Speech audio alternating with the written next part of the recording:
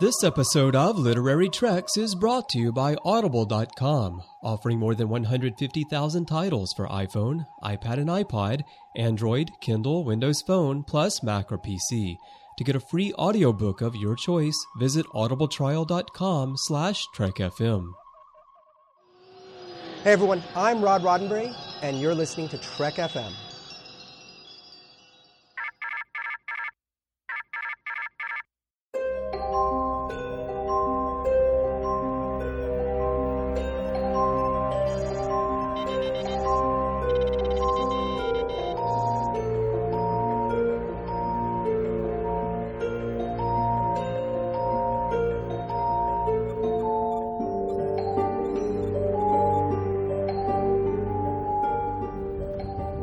Are you taking all these books?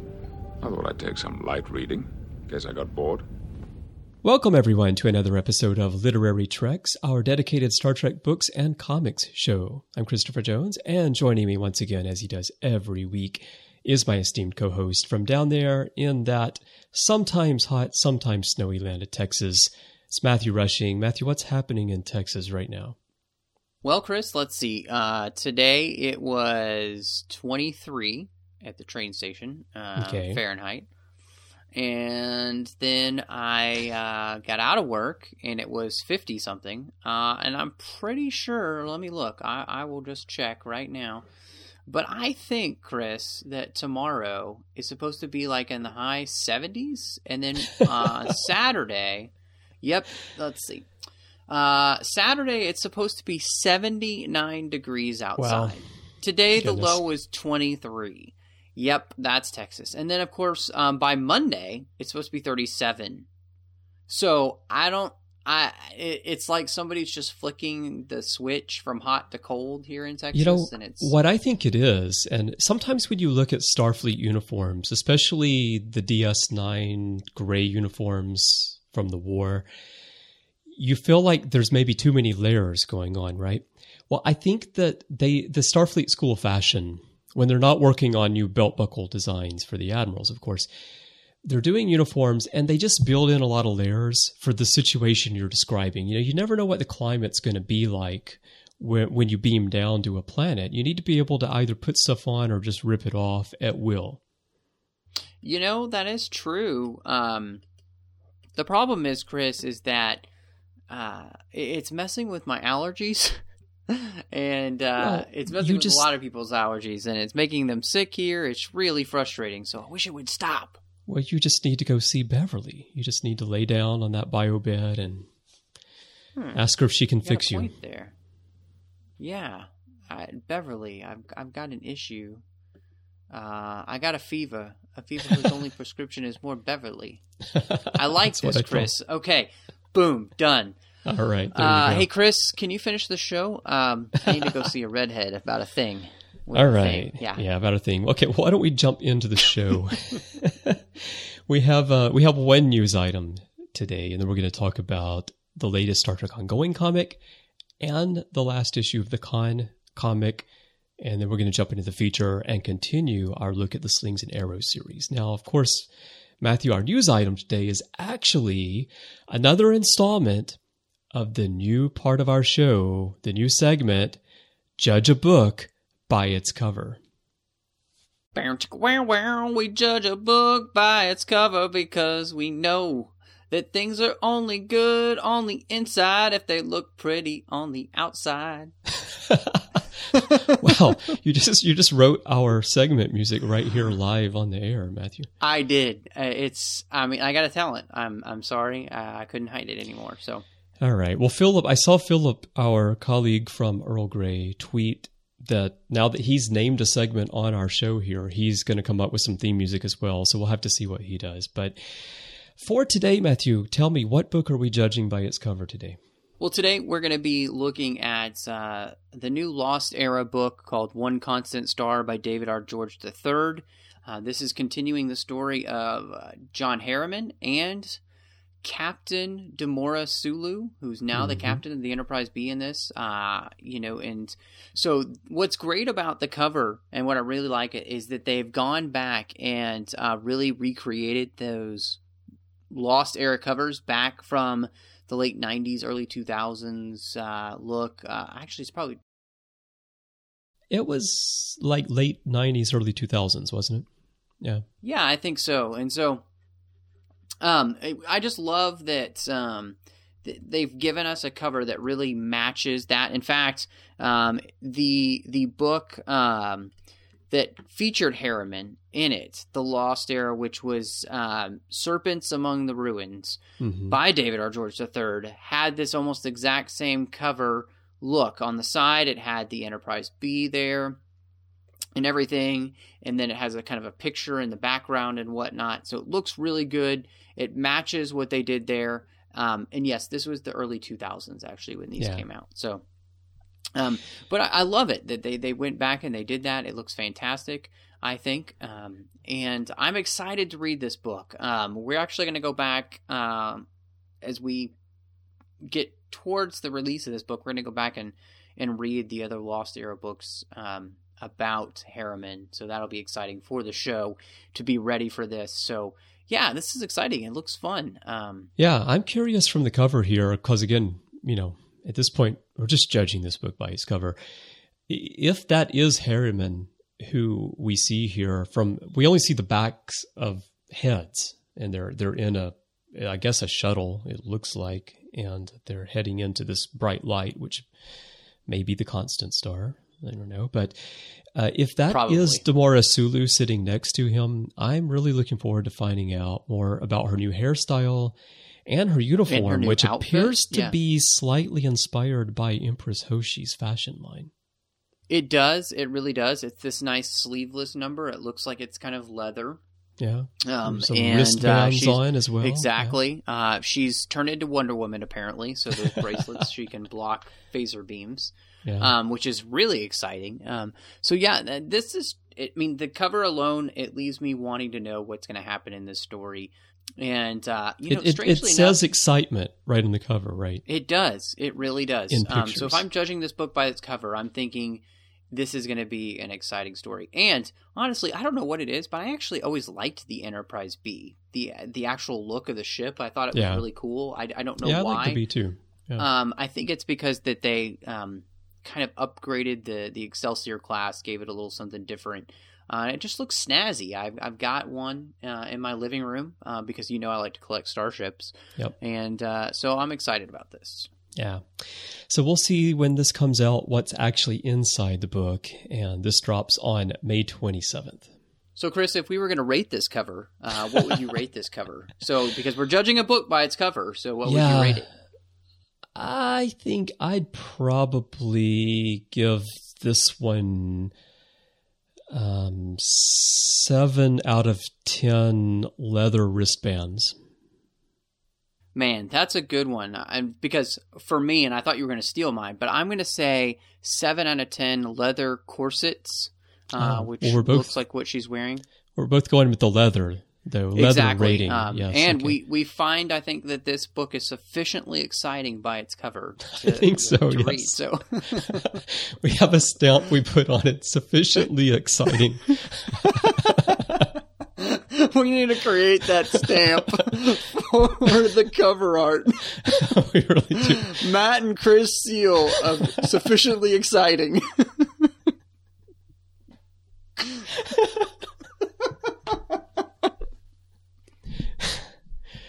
All right, Matthew. Well, let's let this cover be, and let's move on and let's judge the new issue of Star Trek Ongoing. This is Ongoing number 30 by what's between the covers.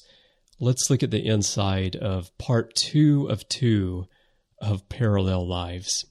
Wow, I feel like I've heard Kirk say that. We're going to judge what's between the covers. Yeah, I think he has said that. So this, okay.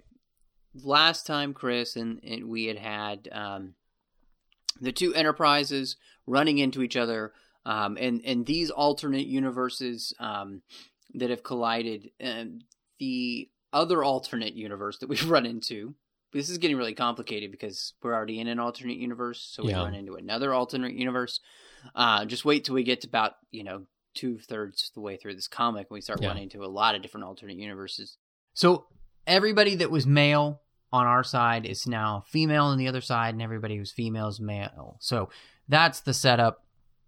And they meet each other for the first time with Kirk and Spock standing there. And I love that this first page, because it is pretty funny to me that both Spocks just say the same thing.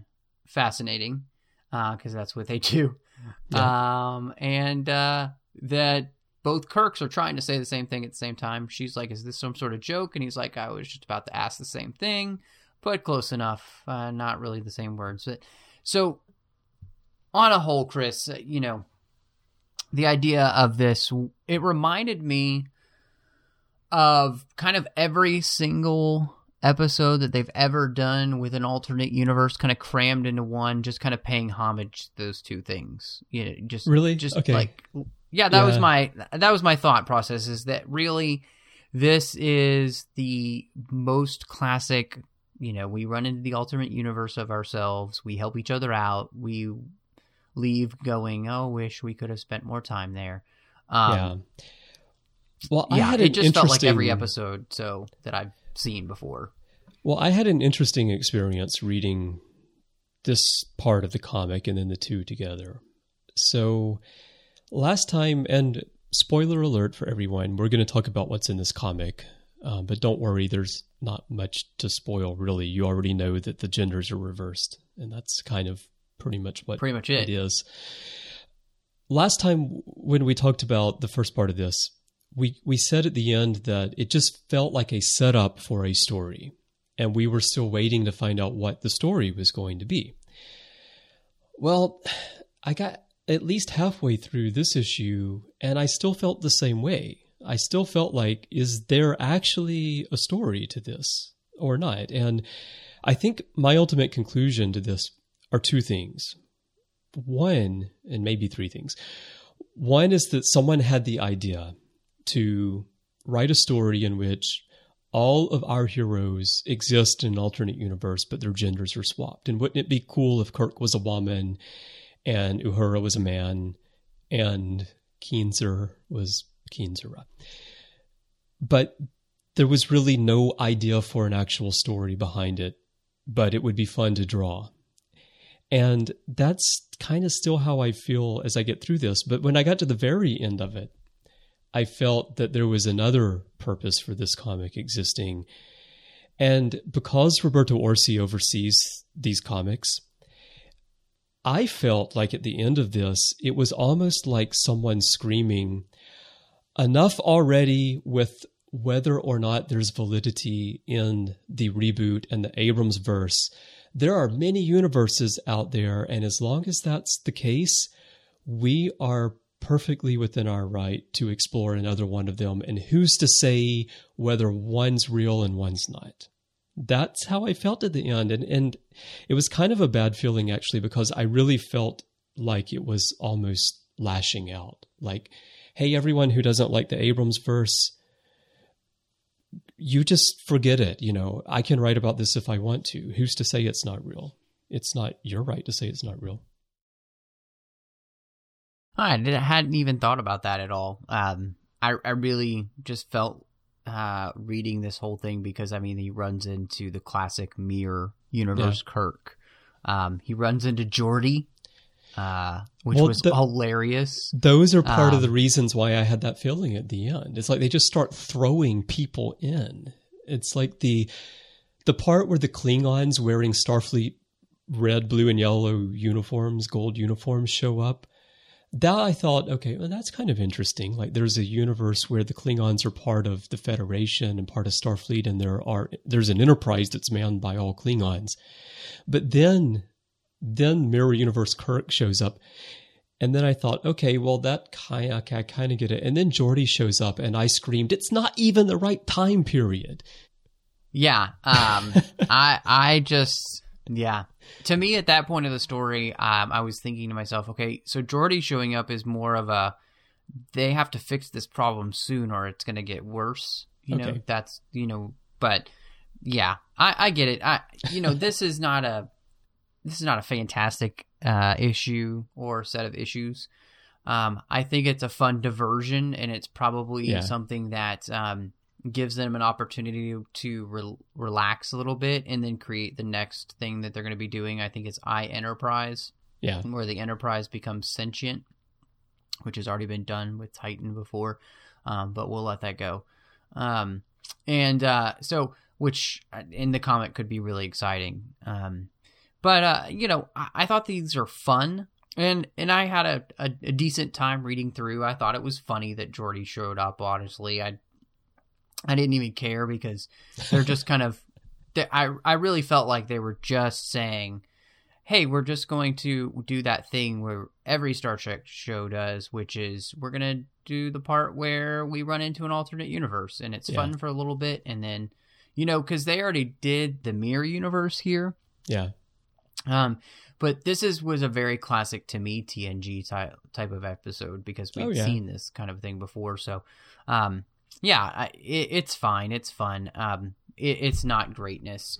I actually would have I thought it was actually kind of interesting. I would have liked to have just seen more interaction with the different characters in themselves. I thought Kirk and himself getting a chance to meet was really interesting idea, and what they've been through, how they may have been alike or not alike. I thought that would have been really something to explore, but you don't really get a ton of that. So, well, that's the thing. I wanted to see more of maybe that interaction, but apart from a staff meeting. So much of the interaction is just them sitting at a table and the fact that, Miss Scott worked together with Mr. Scott to find a solution. I don't know. I just felt like, I had fun reading them. It's a cute idea. It's just that it feels like if you're going to end up writing 48 pages of this, that at some point you could put some sort of actual story into it, but there's just not really much of anything there. Yeah, I agree with you. I feel exactly the same. And so I don't know. I guess if I'm rating this, Chris, I probably would give it 5.5 out of 10. 5.5 out of 10. Cranky Mrs. McCoys. She is kind of cranky, isn't she? Yeah. Yeah. Oh boy, if I'm going to rate this, I don't know. I guess I'll give it 2 drag racing starships. There you go. Well, they both punched it at the same time, which they is did. pretty awesome. That final page, isn't it like in space, but it's like 2 cars pulling up to a red light and waiting for the light to turn green, and then they punch it. It's exactly like that. So all right. But what really got me though, and my gripe about and my comments about it being Orsi and in the Abrams verse trying to justify itself comes on the final couple of pages, and it's actually the dialogue between the female characters in talking about their universe. It just, it was not great. All right, well, let's move on and let's get into the other thing we've really been waiting for, which is issue 5, the final issue of the Khan series. God. To find out if we're going to get what I was hoping for in the last issue but didn't get, which was how did the Ricardo Montalban Khan become the Benedict Cumberbatch Khan, and why is he so angry at Admiral Marcus? He was just really mistreated as a child. That's really what it came down to. Parenting and tutelage. Yeah. All right. Well, spoiler alert again. We're going to talk about what's in this comic as well. So if you haven't read it yet, you might want to read it before you listen to this section. And but go ahead, Matthew. Well, Chris, we've been reading this comic. It's 5 issues, which is pretty lengthy for a comic series. One of the smaller ones that IDW will do. And I liked what we had been getting so far. Personally, I thought it was interesting to have that whole backstory of Khan and rising to power and that kind of thing. I thought it was really interesting. What I've been hoping for this whole time, though, is that we would basically get inside his head throughout Into Darkness and kind of get everything from his point of view. You know, we watched the movie from Kirk's point of view. Right. I wanted to see his internal monologue and exactly what's going through his head, what he knows, what Marcus knows about all that's going on in the movie. That's what I'm really hoping for here is their side of the story. And we don't get that. And I was really disappointed because of that. We get a tiny bit of things, like they lead up to it, and then they just say, then at the last part, he's pretty much like, oh, and then you know the rest. Right. And I was like, but you could have really given us some fun answers behind the scenes, like really what's going on and the timelines of things and just what does Marcus know that we might not know that he knows in the film and you know, exactly what does Khan know that we might not be able to piece together from the movie with all they gave us. Just really great opportunity to do some really cool things, and they just don't give us that, and I was disappointed in that. I think we got a little bit. We got the fact that Section 31 was sending out ships for deep space survey missions after the destruction of Vulcan, and these were all under the command of Section 31, under Marcus's command, in fact. And we found out that it was a ship called the Vanguard that encountered the Botany Bay, because if you remember last time, I asked the question, like, did Marcus himself discover Khan, or did someone else discover Khan and bring him to Marcus? Because it still had not been made clear in the comic yet what happened. And so now we know what happened there. So this ship, the Vanguard, they found the Botany Bay. They woke up Khan because he was the last one to be put into stasis based on their readings. And so the assumption I made from there is that they assumed that he must be the leader because he was the last one. And so that's why they woke him up. Either that, or they just thought he'd be the easiest to wake up because he had been frozen less time. But it wasn't like it wasn't a big time difference. So I think they probably thought, like, he's probably the leader. And then we find out that they take him to that Section 31 base fortress that's in orbit of Io, where they were building the Vengeance. So we get a little bit there. And we get to find out how his appearance was changed and everything. But I have to tell you, Matthew, reading the whole thing and the whole explanation about how they chose a Northern European appearance and how they changed his voice because he was going to be in the London Section 31 base and all this. As I just said with that ongoing comic, this also felt a little bit to me like them just justifying why they cast an English actor in the role of Khan.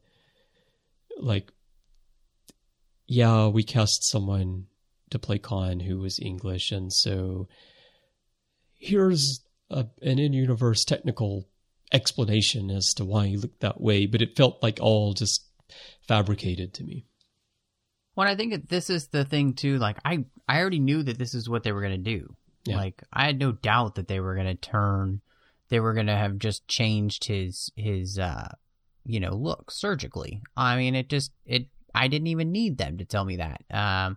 This is a little bit worse than them. You know, some people complain about not needing to know how Klingons got their foreheads. I mean, I like that way better than, I don't need this explanation. What I feel like fans would have liked to have seen, and I would have liked to have seen, is just, I would love to have seen the last issue be Into Darkness, basically, from his point of view. And why he's doing everything and all of his motivations and everything. Because, you know, Khan is really calculating, and his plan seemed to be very intricate Into Darkness. And that, you know, Kirk even says at the end of this comic, which I thought was great, and this was the part that I did enjoy, is the end where you could see how much Kirk has learned from Into Darkness, and about the way that Khan thinks. Is that, you know, why in the world was he telling us this story in the first place? One, he says, is that basically he can write his own story, because we don't have any way to disprove him. We don't have many records from the time period, so yeah. And two, the idea that we've given him what he wanted, which was to be with his people. And he might be asleep in cryostasis, but we've given him exactly what he wanted, which was to be with his own people. Yeah. And I thought that was a really good ending to the comic, but it didn't make up for my disappointment of not getting some of the answers that I really hoped that they were going to give us. Yeah. Yeah, I don't know if I had quite the same feeling about what Kirk said there with the ending, just because I think what Khan wanted was to be with his people, awake with a new world to conquer, the way that we see in the Khan ruling in Hell comic. But, being asleep in stasis in the same room with the others, I don't know, to me that wouldn't really be worth much. But it does explain why, that final scene that we see in the movie. And it explains how the people got into the torpedo casings and then how the torpedoes got on the Enterprise. But it does all feel a bit lacking. Like they're filling in some of the blanks, but not necessarily the ones that you want to have filled in. And yeah, and I think that's the thing that I'm complaining about is I feel like there's a lot of blanks in Into Darkness that they could have filled that would have been much more exciting than this, because these are all the blanks that I already knew. Like I really didn't not know anything here except for it being the Vanguard, which was kind of fun. Nice throw out there to David Mack and Kevin Dillmore and of course a different ship, but the name, well, yes, anyway. and I'm thinking Dayton Ward and those guys and naming the Vanguard after probably that series. So very cool for that. But and nothing really shocking here. And so for me, it kind of leaves a little bit of a disappointment, whereas I really enjoyed Ruling in Hell because of all that it gave us. And we talked about that at length with John Tenuto.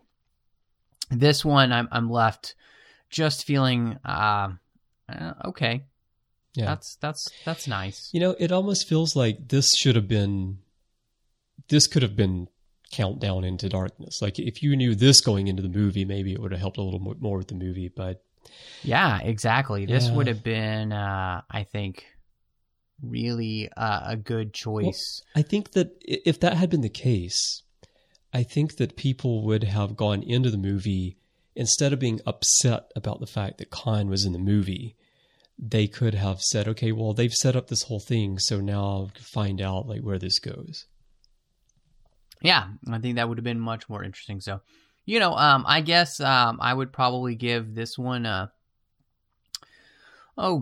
give it a 5.5 out of 10 torpedo casings, probably, Chris. I think I would give this particular issue, I probably give it 5 out of 10 unnecessary facial reconstruction operations. And the series as a whole, I'd probably give it maybe 7. I think the first 3 issues were really excellent. The 4th issue kind of disappointed me. This one I thought was better than the 4th issue, but I agree with you that they missed an opportunity. I think that when you have 120 pages to work with, you should be able to cover more of the bases than they ultimately did.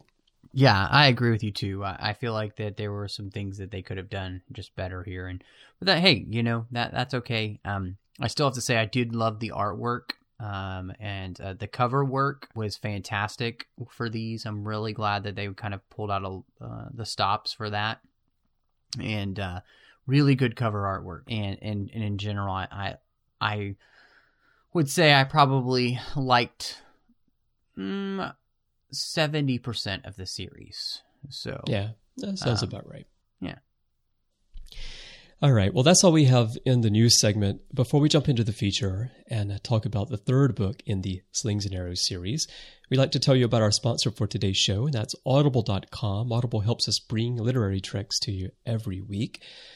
As you know, because we talk about it every week, they're the premier source for audiobooks. They have over 150,000 books on the site. And what we like to do is recommend a book to you. And, I think that just sticking with the Khan bit that we just talked about in Into Darkness, the book that we'll recommend this week is the novelization of Into Darkness, which is read by Alice Eve. And the reason is that, like these comics, it also serves to fill in some of the blanks from the movie, because they're able to go into scenes in a little bit more depth. And I think that it can help you understand the movie a little bit more. Matthew, you reviewed the book on the site. Do you feel like people would gain a bit by reading that book, or listening to it, I should say, with Audible?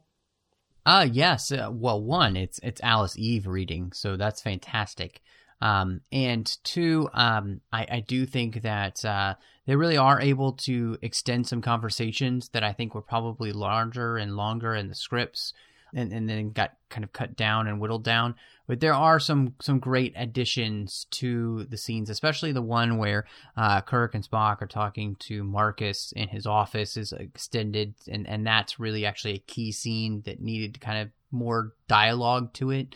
And I just felt like with the dialogue you get in the book, it really does add something to the rest of the film. And so learning, for me at least, you can let a scene breathe a little bit, JJ, and it'll help. Yeah. So I really do recommend it. Great. Well, you can get this book absolutely free. As a Trek FM listener, all you need to do is go to audibletrial.com/TrekFM, sign up for the trial, and you can get Into Darkness or any audiobook you want absolutely free. And if at the end of that trial period you decide not to stick with Audible, you get to keep that book. That's yours. So there's really nothing to lose. And by trying Audible, you'll be helping us keep Literary Treks coming to you every week. So again, go over to audibletrial.com/TrekFM, grab the book, check it out, and we really thank Audible for helping us bring the show to you. Well, Chris, this week we're going to be continuing our Slings and Arrows series, and we will be on Book 3, The Insolence of Office. And this book really focuses on a couple of main characters that don't get a lot of play in the series, honestly. We're going to focus on Troi and her mother here.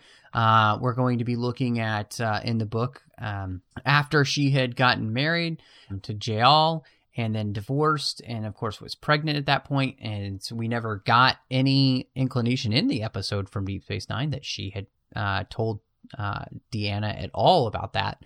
And then they're going to deal with the fact that in First Contact, the shock of the movie, I think, for a lot of people was seeing Geordi without the visor, and dealing with why that change came about. And so first off, one, Chris, if you were judging a book by its cover here, what would you say about this cover? Because there's just some things that jump out at me on this cover. Oh, Matthew, if I were judging a book by its cover with this particular one, I would want to know what on earth is going on with Deanna and her mother, because Lwaxana is screaming in pain. And of course, at this point, I mean, I guess if you look closely, you can tell that she's pregnant, but you never know what might be going on in a Star Trek story. And Deanna looks like she's trying to attack her mother. I don't know. Yeah. Not only attack her mother, but I mean, that has gotta be the most, it's got to be the tightest fitting Starfleet yes. female uniform I've ever seen. I don't think Dax's uniform was ever that tight. Goodness. I think that this is even tighter than that Beverly Crusher wallpaper that you sent me after the last show, man. I thought you might appreciate that. Yes, I found that and I thought this is really, yes. really funny, because they had these wallpapers and it was just like the front of the uniform, and on this one they had added boobs and they called it the Crusher, which I thought was funny. This is all of these covers are kind of funny to me anyway, but this one was just it's outrageous. Well, and this cover they have here of Deanna, if you look at the upper half of it, so the lower half is what we're describing, the scene in sickbay, and above it, then you've got Deanna just kind of looking out at you. And you've got Geordi with the visor on, looking towards Deanna with this like look of disgust on his face. Like, what did you do? And it almost looks like in the bottom, she attacked her mother and then she's done. And then she's just looking at you like, well, that's what I did. What do you want to say about it? And Geordi's looking like, oh my gosh, woman, what did you do? Yeah, he's got this kind of like Nick Cage mouth breather thing going on. Yeah, it's kind of weird. Yeah, it's crazy. So, all right. Anyway, why don't we get into the real story? I just had to mention that about the book because it was funny to me. So, yeah. And so, Chris, just kind of for you, going through the series and kind of your overall impression of this book in the series after you finished it. Well, I think that this book, it's what we were talking about on the other side of the page before we started recording, that this is a TNG the other book. Side of the page. That's right. This is another book where this series is designed to tell the story of TNG between generations and First Contact, and yet it bases itself on Deep Space Nine and the episode The Muse and what happens after Lwaxana leaves. Of course, Odo marries Lwaxana, and then Lwaxana leaves the station and she's pregnant, and what happens after that. And I just find it very, very interesting that this TNG book tells that story. Well, and it reminded me of a couple of things, Chris, here. How well the DS9 writers knew TNG so that they could pull those characters out that they wanted to use, like Lwaxana and whatnot, and really utilize them, I think, well most of the time, except we could all argue probably Q, not well utilized, or Vash, well utilized on Deep Space Nine. But on a whole, if anytime they reference or use someone like that, we even talked about on the Orb, Thomas Riker being used, all done very well. And it made me wish that TNG had been more serialized like Deep Space Nine had been, because these are fantastic characters that you've created on TNG, and a lot that I want to know about them. And yet, it's taking a book series, basing this whole year of their lives where we don't really know anything because they're in between films. Really, that's what it is. And Deep Space Nine is still in the air and still telling the only place really still telling Star Trek stories at the moment. And that's why this is happening. And but it does create this sadness in me that TNG hadn't been more in the Deep Space Nine mode of storytelling, because I think we had some really good characters there that could have really benefited. I would have loved to have known more about Mott and the other people who worked out in the workout room with Worf and his mockball crew and those kind of things. I'm just kidding. I just would have loved to have known more about Riker and Crusher and even Troi and all these people, just kind of diving more into them. And well, because it's one thing that you get in this book, there's not a big scene of this in here, but you do get the feeling in this book that there's so much more just between Riker and Lwaxana as Troy's mother. You can tell in this story, you can tell that he really knows Lwaxana better than probably any other character on Star Trek. And that's something that we never really got a feel for on the show, right? Yeah, definitely. And it's in the same way that, getting to kind of see this kind of look at Geordi's personal life and this decision that he's going to have to make, about his visor and whether or not he gives it up is a big deal. And what a great exploration of this character and just kind of the internal life of Geordi. I mean, we learned some really cool things psychologically about Geordi we've never known before. And it took this tiny little, ebook to kind of dive into that character and make me really appreciate this character more, especially what it was doing for and what it could have done for those who have the disability of blindness like Geordi does. And I think it would have been really interesting. Yeah, except for me, some of the things that they did with Geordi in that background here felt a little unlike Geordi. Like I hadn't seen anything in his personality to hint that might be going on inside his mind and in his childhood. Well, and, I chalk that up to the writing on TNG and not the character itself. I think the character of Geordi is probably a lot deeper than we just never get credit for on So the these show. things make sense for the character if the character were fully fleshed out. Like someone dealing with the situation would probably feel that in way. the same way that Kirsten Beyer makes me feel like when she fleshes out, Chakotay or Harry Kim, that, I'm finally knowing the real Harry Kim. Like, this is what was there the whole time.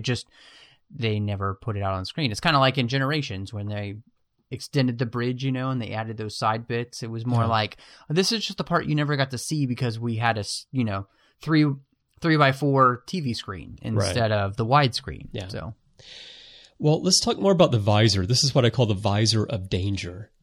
And this is the... Danger, Will Robinson, danger. Right. So in this story, like you said, people were surprised to see Geordi. I mean, it was one of the great reveals of First Contact, right? When Geordi looks up and you see those eyes for the first time. But people wonder, like, what happened to the visor? Why did he finally, after all this time, make the decision to change? And then we have this character in the story, Admiral Hayes. And remember, the story is taking place after the Leighton affair from DS9, Homefront and Paradise Lost, and we got to explore that in the previous Slings and Arrows books. But Admiral Hayes sees this as a security risk, and he actually references several episodes of The Next Generation and also what happened in Generations, which actually ended with the destruction of the Enterprise D. But he sees it as a security risk with everything that's going on with the Founders. He thinks Geordi needs to get rid of the visor because it could compromise the security of the Enterprise. Well, and he actually kind of has a point. He does have a point. Geordi's visor, and he brings up all the points where Geordi's visor has been, or Geordi himself has been used against the Enterprise, even without his knowledge. And the way that they go about this, I think, is totally wrong. I felt like, honestly, couldn't you have just sat Geordi down and said, Geordi, as Admiral Hayes, this is what I'm thinking, Mr. LaForge, and this is what we've been thinking as, say, Starfleet Command.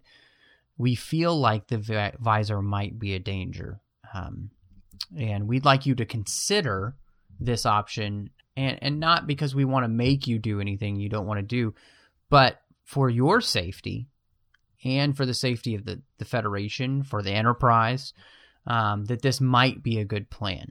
And I just think if they had approached it like that, the logic and the request that they were making would have gone a lot farther and gone down a lot smoother than the way they do it, which is, you get rid of the visor, or we ship you off to Timbuktu, where you're going to be sorting mail in a shiny mail room with Will Ferrell from Elf.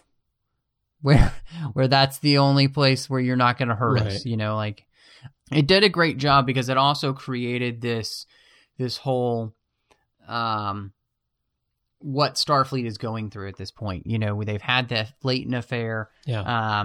They've had the Dominion is on the horizon at this point, and the Federation is scared, and you're seeing that start to play out. And I thought that was really interesting because this is another thing is, TNG in this book is really being influenced here by Deep Space Nine and telling a completely different Federation type story than they would have ever touched, really, in the series. They just didn't touch this kind of thing. Although it does lead towards what we see happening in Insurrection, though. It does, and that actually is helpful. And this was one of those instances where this series is setting up some of those things you'll see in Insurrection. This does it very subtly, very well done. Yeah. And I really appreciated that. Well, your take on how they should have asked Geordi to replace the visor. Yeah, I mean, I think I pretty much agree with that. You have to remember, though, that these are Badmirals, so they are incapable of taking that approach. They have to just come in and make asses of themselves and demand the unreasonable and such. Although whether or not this is an unreasonable request is something I want to talk about. In terms of the danger, though, there's one thing that was never mentioned here that I think really shows what the real threat could be. the real issue with the visor, it's not like a technical issue that allows someone to take control of it. A founder could actually become the visor right on Geordi's face. Just take the shape of a visor right on his face. That's true. I don't know if Geordi would be able to see, but that could happen. I was just thinking that maybe female crew members had started to complain because they realized that Geordi is leering at them, and it's basically like those James Bond glasses he puts on, their X-ray vision, so he can see their underwear. Could be that. That's probably really what they're complaining about. Geordi, we've had a lot of sexual harassment claims against you, and we need you to change your visor. Yeah, I could just see it like here in Japan when you go to the hot springs, you go to the onsen, and you get into the onsen nude. So I can I can just see a sign on the door. It says like, no visors allowed. There's not really anything to hide if you're not wearing clothes, though, Chris. So, visor? Why would I want a visor? Just give me my eyes. I guess that's a good point. Maybe that was his motivation to get actual ocular implants, so that it had the better zoom feature, and I don't know. There you go, better zoom feature. We're really going off the rails here, Matthew, with this story. So, all right. So I think that the reason for Admiral Hayes' request that, this could be a device that could be a security risk. It could be exploited. It has been exploited in the past, he references the mind's eye, for example. He references generations. He has a very valid point here. And it's just the approach that he takes that is the issue. Yeah, exactly, and it's interesting to think that something like this, say for Geordi, or just any character that has some kind of cybernetic or prosthetic like this, how you can use different technologies in really terrible ways. That who would have, I doubt anybody who created this for Geordi and for those that were blind thought, oh, well, this is what we could use this for, but just seeing how anything can really just be corrupted and turned into something terrible. You can take nuclear power and you can turn it into a bomb that destroys a lot of things. You can also use it to power a whole city. Guys do it in Japan. So it's just a really crazy thing. And so that's a really interesting idea. It's not really overt in the book at all, but it just made me think of that. You can take the smallest thing and it can be very benign. And if you're warped enough, you can turn it into something terrible. Yeah.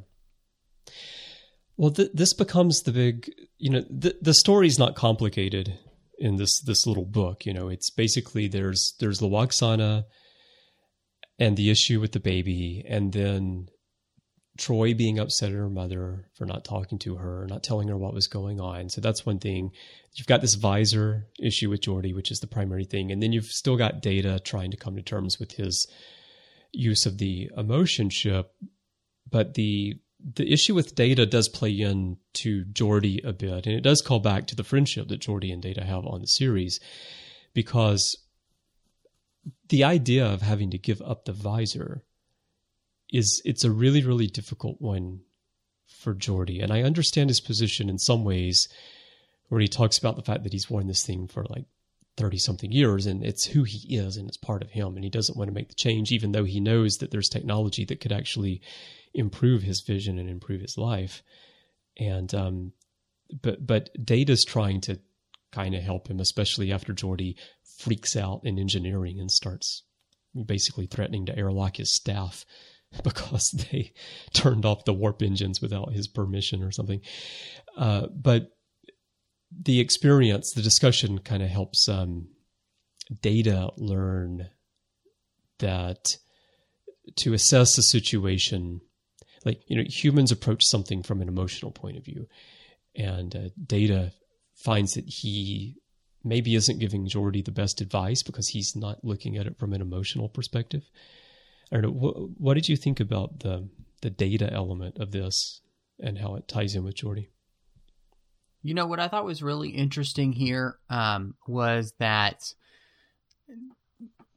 they're using this as a way to help Data grow and to see how to integrate his emotions into how he lives. And the fact that it being able to think about something logically doesn't necessarily allow you to connect with everything that it means to be human, and the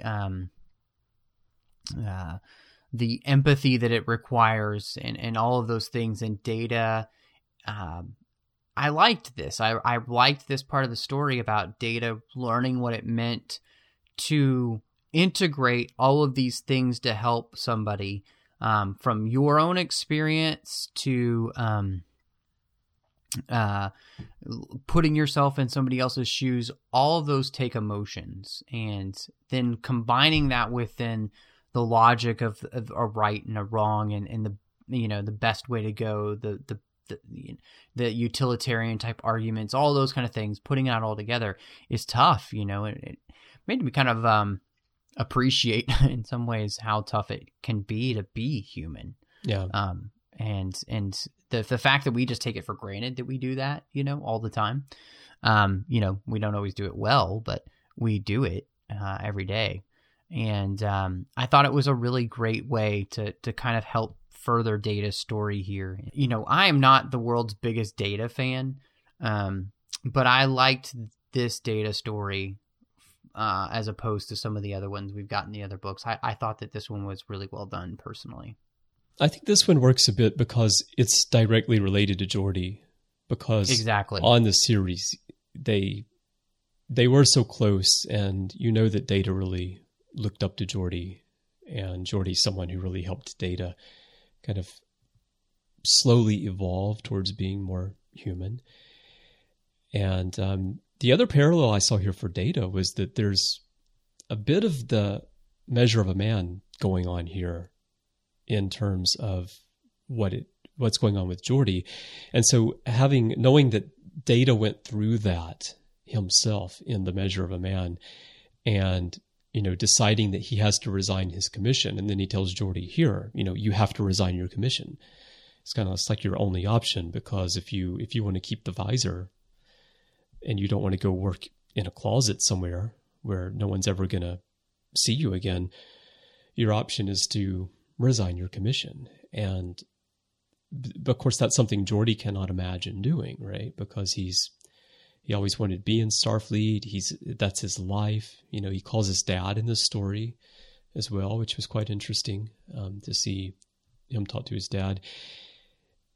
But in the end, Data kind of feels like he maybe gave Geordi the wrong advice. But it is ultimately a balancing act, right? Where Geordi's learning how to take a partial emotional approach to a situation and a partial logical approach to it and balance those. That's probably the hardest part about being human. Right. Well, and I think that was what we made, and I liked that Beverly got a great few scenes in here where she's getting to kind of counsel Geordi on what it is that he wants. And this idea that she asked him, I thought was great. She says, forget them. What do you want?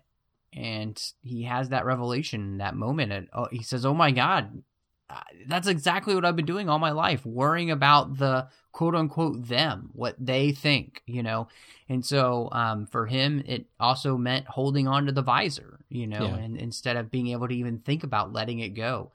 And I thought it was a really a great scene to kind of see that somebody like Geordi, to me, it made sense. He is this kind of uber eager go get him. He reminds me a lot of Ensign Mayweather from Enterprise. Just that there's nothing wrong with this guy. Yeah. He's just the good old all American guy, just he's gonna do everything he's got to do. Yeah. He's never gonna complain. Geordi almost never complains, and so just kind of seeing that there's something underneath the surface here really made it worthwhile for me to see that in Geordi. And I thought it's a great thing, as we all struggle with that in life of, do we doing what we're doing to please other people? Are we doing what we're doing to not please other people? But at the same time, just how it all works, our motivations for our lives is tough. And I appreciated that about the story. I thought it was well done. Yeah. Well, one more point I want to talk about. I mentioned earlier about the approach that Admiral Hayes takes towards this. One thing that's very TNG in this story for me is Picard's attitude towards this, because, Picard is the captain who's going to stand up and give you this grandiose speech, morality speech. And it's something I like about Picard, and I like those moments in the series and in the films, like what he does in Insurrection as well, when he talks about how many does it take before it's wrong. I don't know if I agree with Picard entirely in this situation, because the issue is rights within Starfleet. And if this were a civilian matter, I would agree entirely with what Picard says. And I would agree with the whole debate that Geordi's having as well. But Starfleet's a military organization. And when you sign up for Starfleet, when you enlist, you're joining that group. And I think that you give up some of your rights in that situation.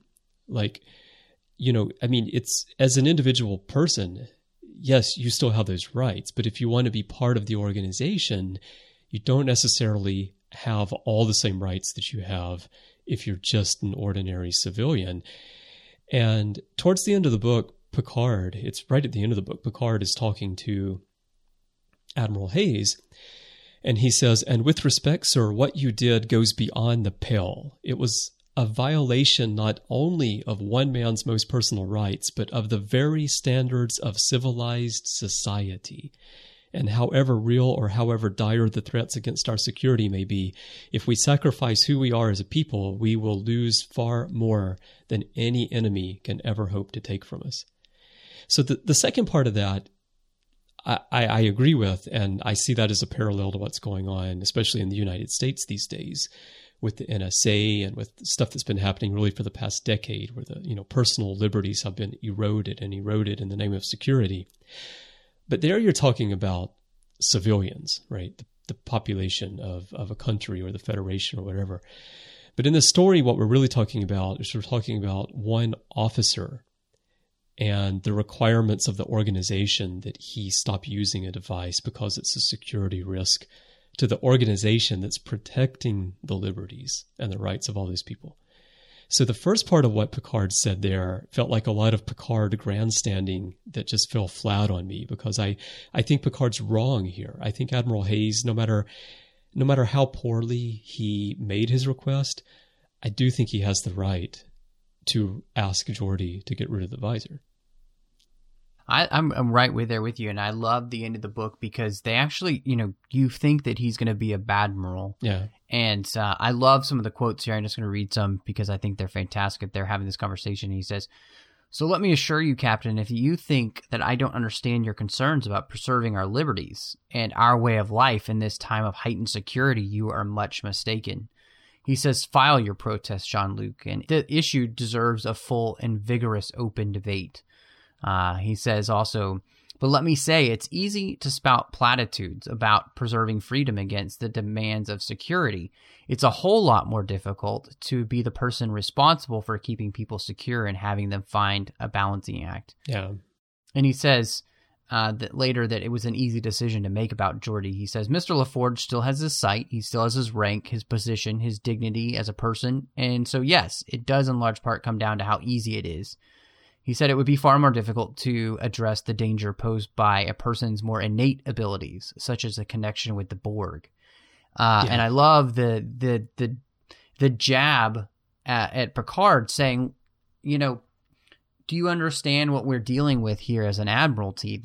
The fear that we have and the struggle that we have of trying to keep the Federation safe and continue to have freedom. It's a delicate act. And this is what I think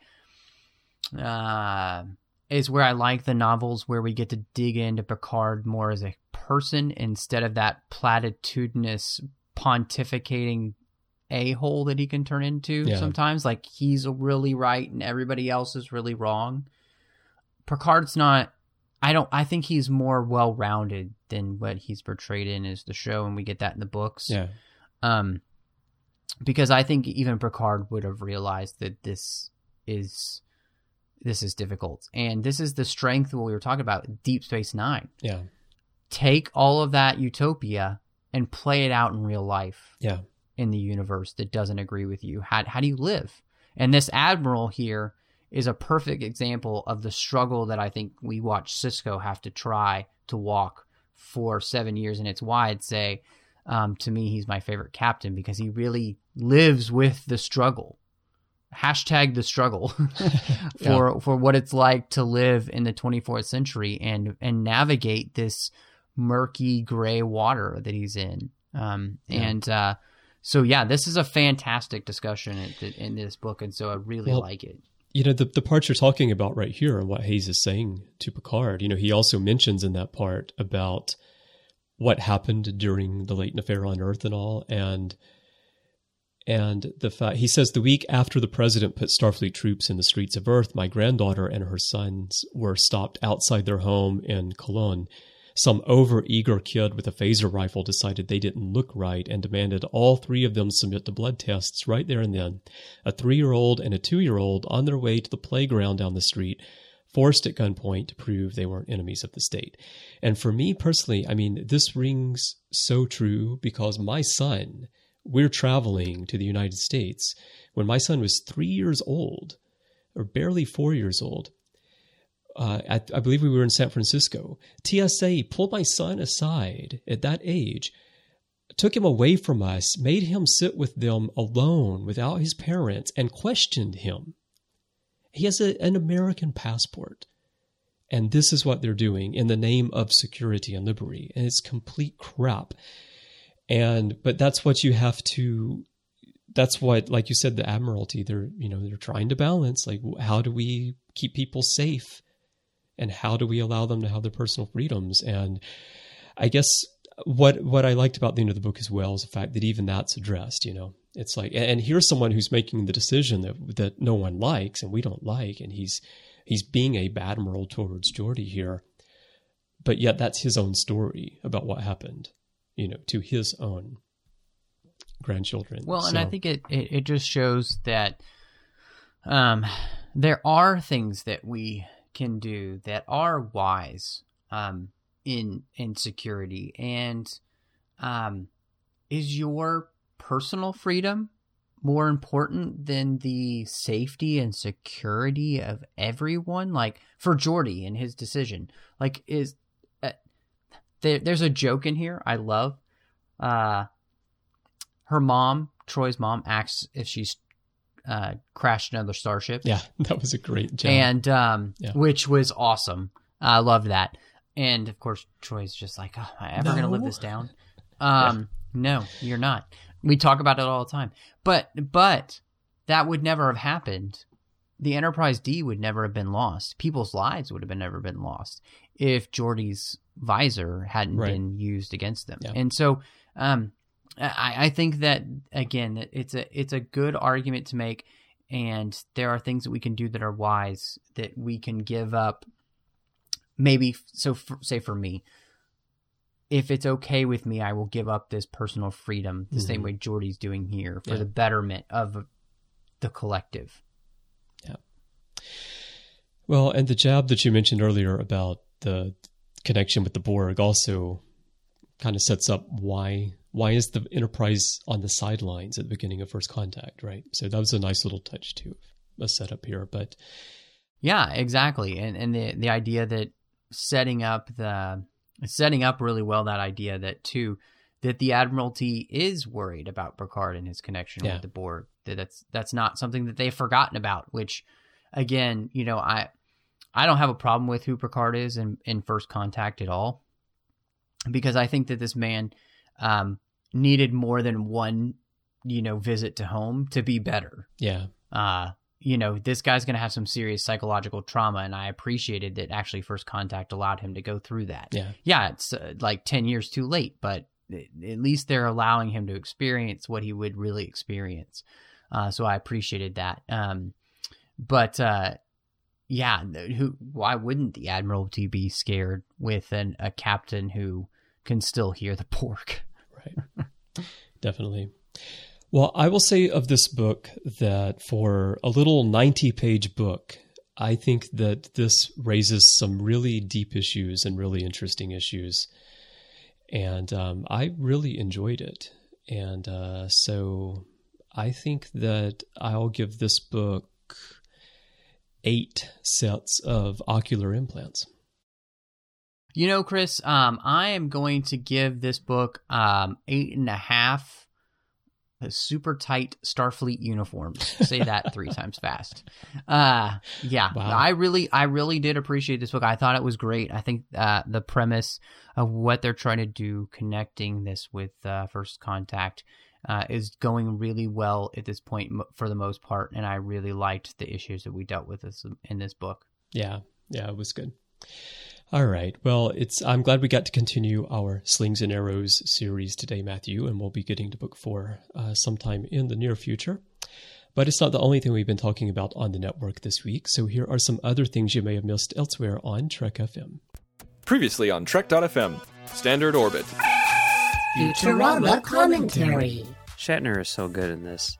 I mean, I know it seems weird to say that. It seems weird to say that a guy is good at playing himself, but Shatner excels at that. Earl Grey. Q. We've all got our claws up right now. Well, I don't know if he was scared of her. Like, he put out his own hand. Did he snap her to death? Was it West Side Story? Yeah, West Side Story. When you're a Q all the way. The Ready Room. Damage. That's what made Archer's next statement so awesome. And I'm not rationalizing anything. I know full well what I'm doing. Yeah. Like, he understands the ethical ramifications that he's taking. He knows what's going to weigh on his conscience now. The Orb. Runabouts. It definitely feels more like the Old West. Mm-hmm. You know, and you're basically in a covered wagon instead of, like, a train. But a covered wagon that can go warp 5. To the journey! Living Witness rewrite. This always messed with me when I was younger. Like, the retinas or the nerve endings behind his eyes are dissolving. That's just messed up. Yeah, what? Warp 5. Malcolm Reed. It almost feels like the writers thought it was fun to just keep throwing facts in and dialogue about him.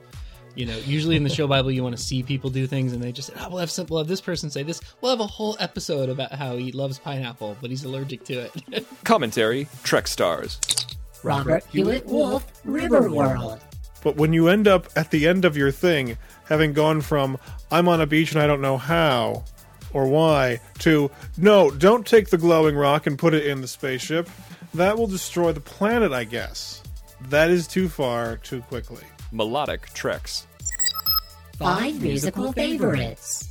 And to see the Klingon ship dissolve in the lightning effect with that music playing, you know, at loud volumes, it was basically a geek's dream.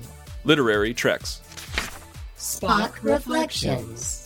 And my favorite is when Amanda goes, I will never get used to a Vulcan scolding. Right. You know, we wouldn't take it as a scolding at all. And that's what else is happening on Trek.fm.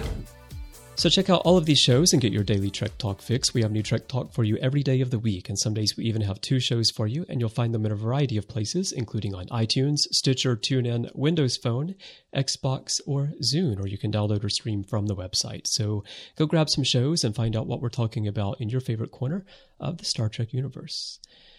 All right, Matthew, since our last recording, again, we weren't able to record last week because we had some things that came up unexpectedly for us, and we had to take a week off. And in the meantime, we received a message from Donald Gibson in Minneapolis. And Donald said that I just listened to my first Literary Treks episode, Tell Me a Good Story. What a great show. Margaret Clark was not only an interesting guest with her behind-the-scenes illustration of the process of creating the novels we love to read, but also an entertaining woman with a lot of great stories to tell. I finished the show while at the gym Saturday morning and wound up listening to half the show again as I ran errands afterwards. So that's great to hear. And Donald had a request, which I think is great, Matthew. The request that we make this visit by Margaret and at least an annual thing to really catch up on what's going on in the novels. Yeah, it is a great request. I actually emailed Margaret today and just mentioned that to her. And so hopefully she will agree. I think she will. But yeah, it was fantastic having her on the show. I think that it was a very unique look inside Star Trek books, and really one that I enjoyed as a fan. So I'm glad that others did as well. Most definitely. Yeah, I mentioned it to her as well. So hopefully she will be interested in that, because I would like to make it at least an annual thing, if not a twice a year thing personally. Also, in this message, Donald mentioned that he's looking forward to our show on Christopher L. Bennett's Rise of the Federation. And we already did the first one, A Choice of Futures, Donald. If you missed that show, if you go back, I don't remember the number now, but we had a whole feature discussion about that one. Just Matthew and me. We were not able to get Christopher on the show that time. But Tower of Babel is coming up. We are going to try to get Christopher L. Bennett on the show. And if that doesn't work out, then we'll certainly be having a feature discussion about it again coming up. So for everyone else, if you'd like to send us a note as well, we would love to hear from you. There are a variety of ways you can do that. You can go to trek.fm/contact and use the form there. Choose to send to a show and choose Literary Treks. That will come to Matthew and me both by email. You can also send us a voicemail through the website, or you can go to our forums at trek.fm/forums to talk to us and other listeners about Literary Treks, about the books, the comics, anything you want to talk about related to Star Trek, you can do it there. And then in social media, you'll find us on Facebook at facebook.com/TrekFM.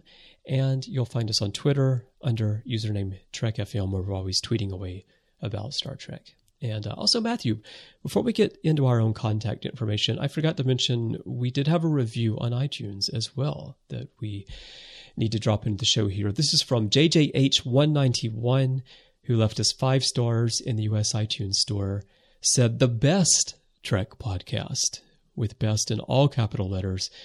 Wow, so glad to have found this podcast. Outstanding insight, terrific interviews, and fascinating guests. This is a 5-star podcast. Thanks. So we really appreciate that review. Oh, man, no kidding. I really appreciate being called the best Trek podcast. So that is wonderful. And thank you so much for listening. I mean, we do this for you guys, so thanks for listening. Absolutely. Yeah, and everyone else, if you enjoy the show, drop by iTunes. It only takes a minute. Drop by, leave us a star rating and a written review. We'd love to hear from you, and that does help the show rise up in the results there and helps other fans of the books and comics find the show as they're searching in iTunes. All right, Matthew, when you're not talking to the Starfleet School of Fashion about your own ideas for uniform design, where can people find you? Well, you can find me on Twitter, Chris, at MattRushing02. You can also find me on The Orb, where we talk about Deep Space Nine every single week.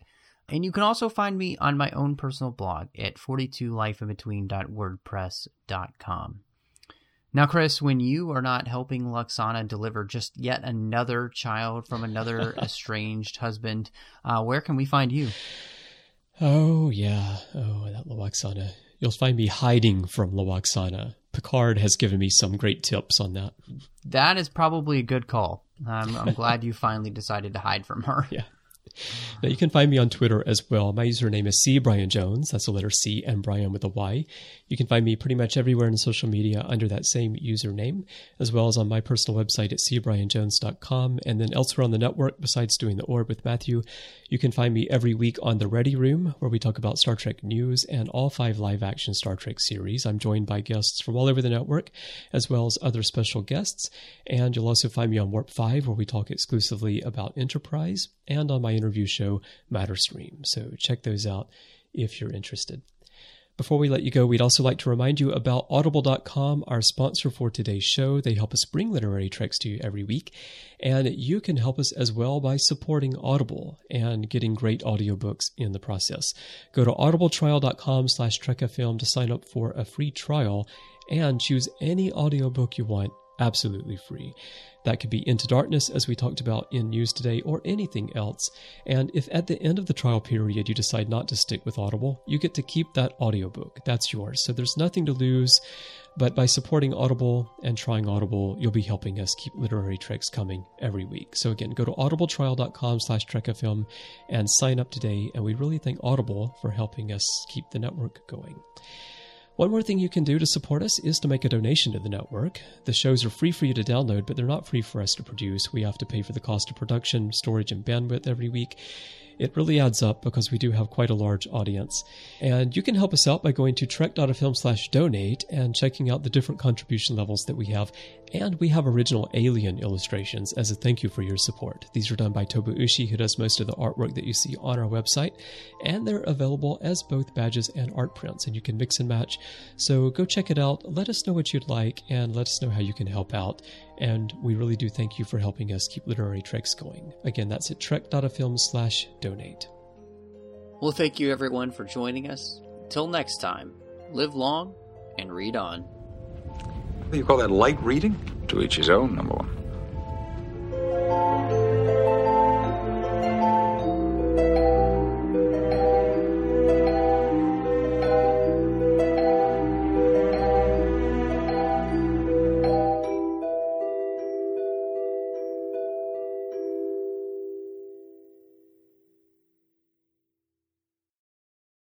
And we find, I think, that this book is sufficiently exciting by its cover to, I think so, to yes. read. So we have a stamp we put on it, sufficiently exciting. We need to create that stamp for the cover art. We really do. Matt and Chris seal of sufficiently exciting.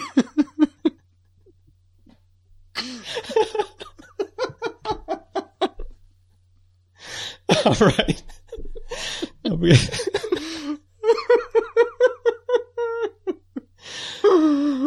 Okay, we're going to have to recover so we can continue this show.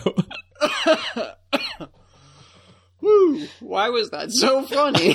No, oh, I don't know what is so funny about that, but I don't know, something but it is about really it that's funny. just too funny. All right. We've been up too long. I guess so. Oh, goodness.